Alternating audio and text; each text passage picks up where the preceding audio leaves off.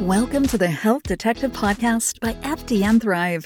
We interview people who have dealt with the trickiest of health challenges, but eventually learn to get well and stay well naturally.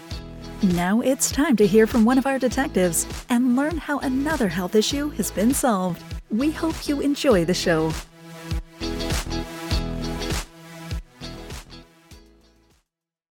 What is going on, my friends, and welcome back to another episode of the Health Detective Podcast by FDN Thrive. My name is Evan Transu, aka Detective Ev, and I will be your host for today's show. Tonight, we are talking all about the things that you can do to instantly make your sleep better, and this is coming from someone who actually had real sleep issues. Have I ever stayed up for days at a time? No, I have not. However, actually, what is the longest I've ever stayed up? I think this was intentional, though. This was like as a kid when you think this is somehow a good idea. Now as an adult, this is... I cannot imagine the list of things that I would rather do than stay up for more than 24 hours. I think I made it to like 32 or 33 one time. Yikes. Anyway, with that said, I actually had real sleep issues. I was someone that no matter how hard I tried, I wouldn't be able to fall asleep until 2, 3, 4, even 5 in the morning. And this was the case for me from a very young age and lasted all the way up until I was almost like 20, 21. Then I learned about FDN and the things that they taught there. And despite having all these other seemingly positive health habits in my life, I was eating very high quality food. I was doing a lot of exercise, all these things that, again, seem great. I was staying up till 1, 2, 3 in the morning. I actually, when I got into intermittent fasting, I'll show you guys how much I learned and how far I've come with this, right? It's a journey, man. It's not just overnight that this stuff happens, no pun intended. When I started intermittent fasting like 5.5 years ago, my eating schedule was 4 p.m. till 12 a.m. That was my 8-hour eating window, and then I'd go to bed at like 1 or 2. Absolutely ridiculous and quite stupid, quite uninformed looking back. With that said, first, what you can do is you can catch sunrise every single day. And I know that we've mentioned that on the show before in a different context, but sunrise every single day is wonderful for being able to get to sleep at night. It's actually the thing that's going to set your circadian rhythm. The light between sunrise and around 10 a.m. is the most important. This becomes more true the closer that you are to sunrise. No, getting the first light of the day at 9 a.m. is not a good idea in my opinion. It's just a last resort. What you should always do is get out as close to sunrise as possible. If you just dedicate yourself to doing that for 20 to 30 days, do it with bare eyes. We don't want contacts. We don't want sunglasses. We don't want prescription glasses. Try to stay out for around 30 minutes. I guarantee you will notice a difference in your sleep. I have had people that were stuck 12, 1, 2 in the morning. They would do every single habit that I asked of them, but they couldn't change the sleep. And they weren't being lazy. They're just like, Ev, it's not working. Well, of course it's not working. You have a circadian rhythm. It's something that's trying to get you to do things at certain times during the day. And so we have to learn how to manipulate that to our benefit. And one of the easiest ways is to catch sunrise. You got to be consistent, but it doesn't take months. It's not one of those things where, hey, if you just give me 90 days or 120 days, that's when you'll feel the first sliver of difference. No, you'll feel something pretty quickly, but you'll really notice it from what I've seen, even in really tricky cases, at that 20 to 30 day mark. So number 1, catch sunrise every single day. Number 2 is blocking the blue light at night. Oh my goodness, people are so resistant to this, even in the functional space. I can't believe it. We know the science on this. It's not even bad science. It's very clear. Most of it's clearer than the nutritional research we have out there. Because nutritional research is tough. We talked about this in a previous episode. Most of it is like observational epidemiology, which is basically the breeding ground for correlation is causation type of thing, which any good scientist knows correlation is not necessarily causation at all. So most of the studies with the light stuff are actually way better than those with nutrition, and yet somehow this does not get brought up. Now, the way that we can block blue light, just to make it a little more convenient for us, is one, we definitely want to filter our screens. And so an easy way to do that, go to YouTube and type in Matt Maruca. That's M-A-R-U-C-A, Matt Maruca, and type in like Matt Maruca red light. And what he's going to do, Matt Maruca red light phone. And what it's going to do is basically show you guys how to put a filter on your phone that's more of a red. Now, is this going to be optimal or even perfect for sleep? No. Is it going to greatly help? Yes. On your computer screen, what you're going to do is what I have up right now. I absolutely love this program. It's called Iris, and Iris is a little more effective than F.Lux. And F.Lux is great. It's free, but it does have it's not as good. It's not quite as strong. Iris does cost, it's like $14 for lifetime access or like $199 a month. You could do whatever, right? It's very cheap. And what they're going to do is a lot higher quality setting for the nighttime stuff. I have my blue light glasses on and I'm going back and forth and I can barely tell the difference with it. There is one, but it's very minimal. So that's very nice. That's Iris, I-R-I-S. I think it's iristech.co. I'll drop some of these links in the show notes just so you guys know. I don't want to make you search all of this stuff because I'm going to drop quite a few things. So you want to put that on the screen. And then you don't want to be exposing yourself elsewhere to artificial light unnecessarily. Because the problem is the same thing that it's a receptor called melanopsin. It's found in the intrinsically photosensitive retinal ganglion cells. Add that to the list of things that you didn't need to know within the eye. And melanopsin is what receives blue light and sends it to the SCN, which is the suprachiasmatic nucleus. And that basically acts as this clock in the hypothalamus, and that tells your body to wake up. It sends all these signals. It's not a great thing when we're using it incorrectly. The problem is we discovered, I think it was 2017, that melanopsin actually is found on our skin. So Ev, does that mean if I expose my body and skin to artificial light, it sends a signal to my suprachiasmatic nucleus that I need to be awake? Depending on the type of light, that's exactly what it does. And I'm not trying to fearmonger or create paranoia, but we do need to be aware of this. If you're someone who's chronically ill and you really want to get better, or you have terrible sleep issues, you got to know this stuff. You're telling your body to stay awake. Of course you can't sleep. And how we can do this then, so you still have some light in your house. Really easy on Amazon. You can go on and type in Amber reading light, Amber book light. Most of those are not perfect, but again, it's a huge step up from the other things out there. And you can actually use this kind of as a light in your room. I enjoy doing that. It's personally something that I do. And then you also have a cool reading light. And I think it's only 6 minutes of reading, reduces stress levels by, I'm not going to cite something or try to cite something offhand that I don't remember, but it's a significant amount. It's like over 20% in stress reduction from just reading for 6 minutes. So that'd be kind of like a double win by doing that. And that's actually one of my tips too, is read before bed. So I'll skip that because now you guys already know it. Other thing that you can do is you can actually buy special red bulbs, and you're going to want to buy blue light blocking glasses as well.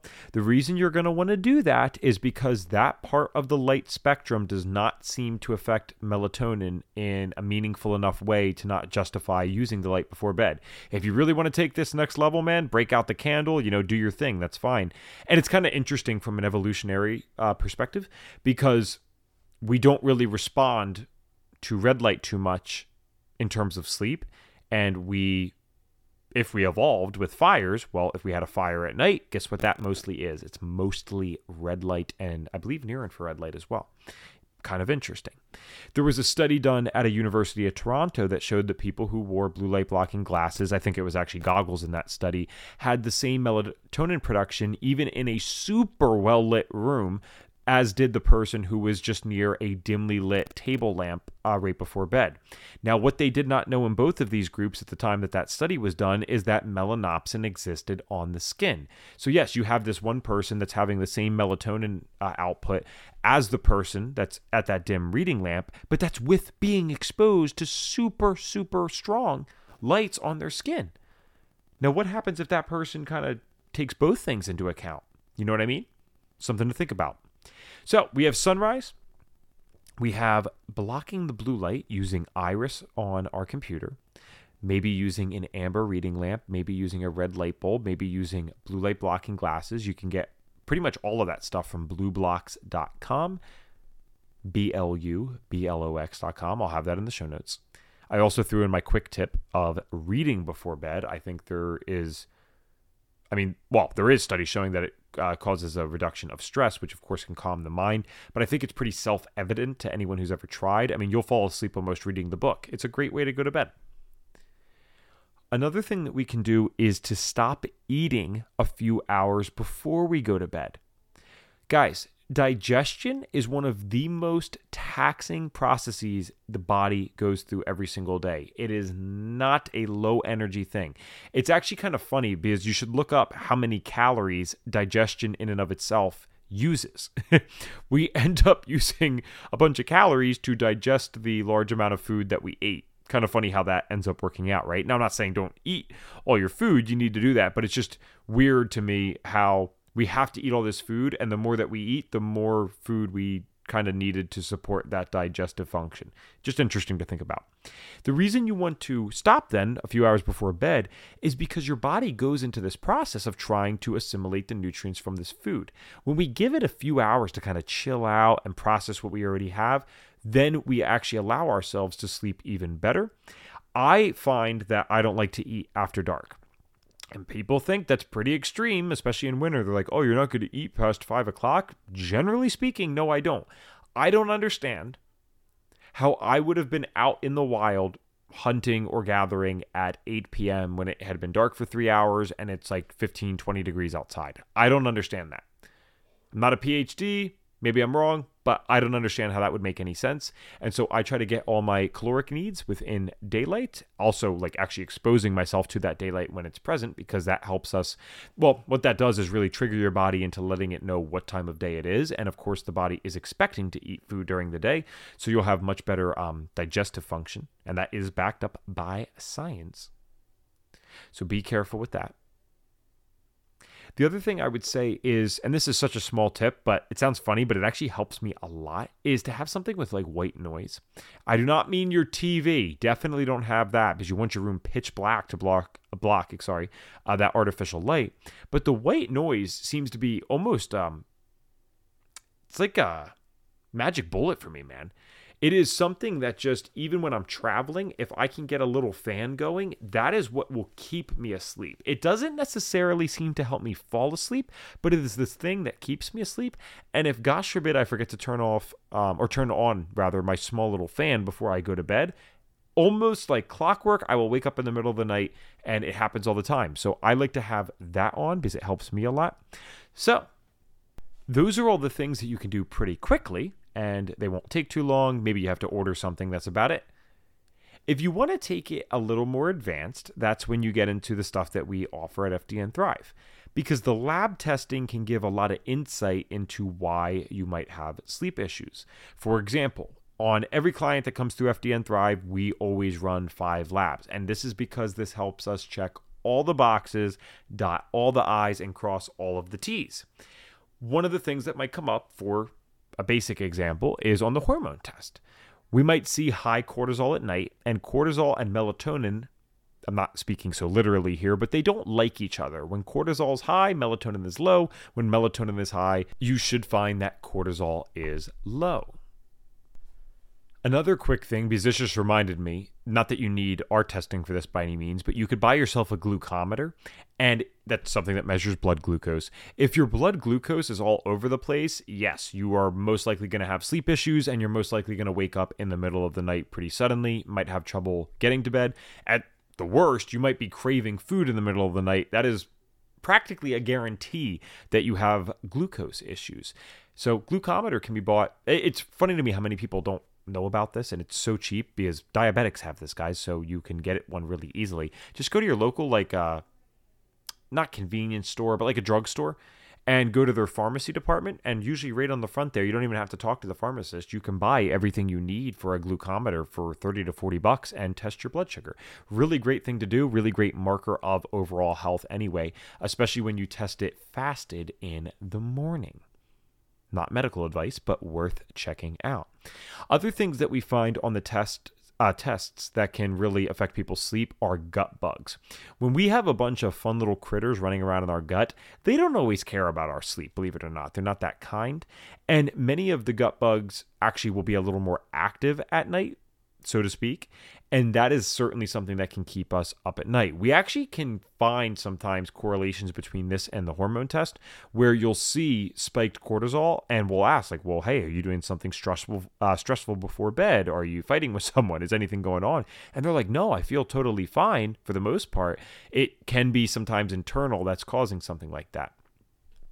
And that brings me to my next point when we're talking about food sensitivities. If we're reacting to a food and we're eating that food late, even sometimes not so late can still have an issue or an impact, yes, that can affect our sleep as well. So of course we check with that. I could keep going on the million examples, but if you've done all of the stuff that I've talked about in this podcast already, the quick tips, and it's still not working, that is definitely when you qualify for something like FDN Thrive, where we can kind of dive deeper and really help you become your own detective into figuring out what it might be that's causing you these unresolved sleep issues. Just in summary, real quick, we need to catch sunrise every day. We need to block the blue light at night. We want to give reading a try. What a thought. I know that I probably don't have to say that in that way to this group here. I would assume most of you guys are readers and you are wonderful for that. But so many people still don't read. They get forced to read in school. Now they're not forced anymore. They will never read a damn book again. Kind of sad. So definitely do that. Try to stop eating a few hours before bed. And if you really want to go to the next level with this and you can still meet your caloric needs, then stop eating after it gets dark. And I promise you will sleep like a rock on that one. Get a glucometer. Check out if your blood sugar's all over the place. And if all else fails, you know where to find us, www.fdnthrive.com, and we can help you become your own detective and kind of get to the bottom of things with your sleep issues or other health concern if this stuff does not work in the way that you want it. That is all for tonight. We'll be back soon with another interview. Thanks so much for listening. And if you guys like the information that we're sharing, please be so kind as to leave us a 5-star review on Apple Podcasts and Spotify as well. And I say that whispering because the podcast host, which is me, didn't realize that Spotify took ratings till recently, and I've never asked for those. So before I get fired, if you like Detective Ev, please go leave us a 5-star review over there. All right, thanks for listening. We'll talk to you guys again soon. Thanks for tuning in to the Health Detective Podcast. If you are ready to finally work with a real health detective on your health journey so that you can get well and stay well naturally, visit us at fdnthrive.com and click the Get Started Here button.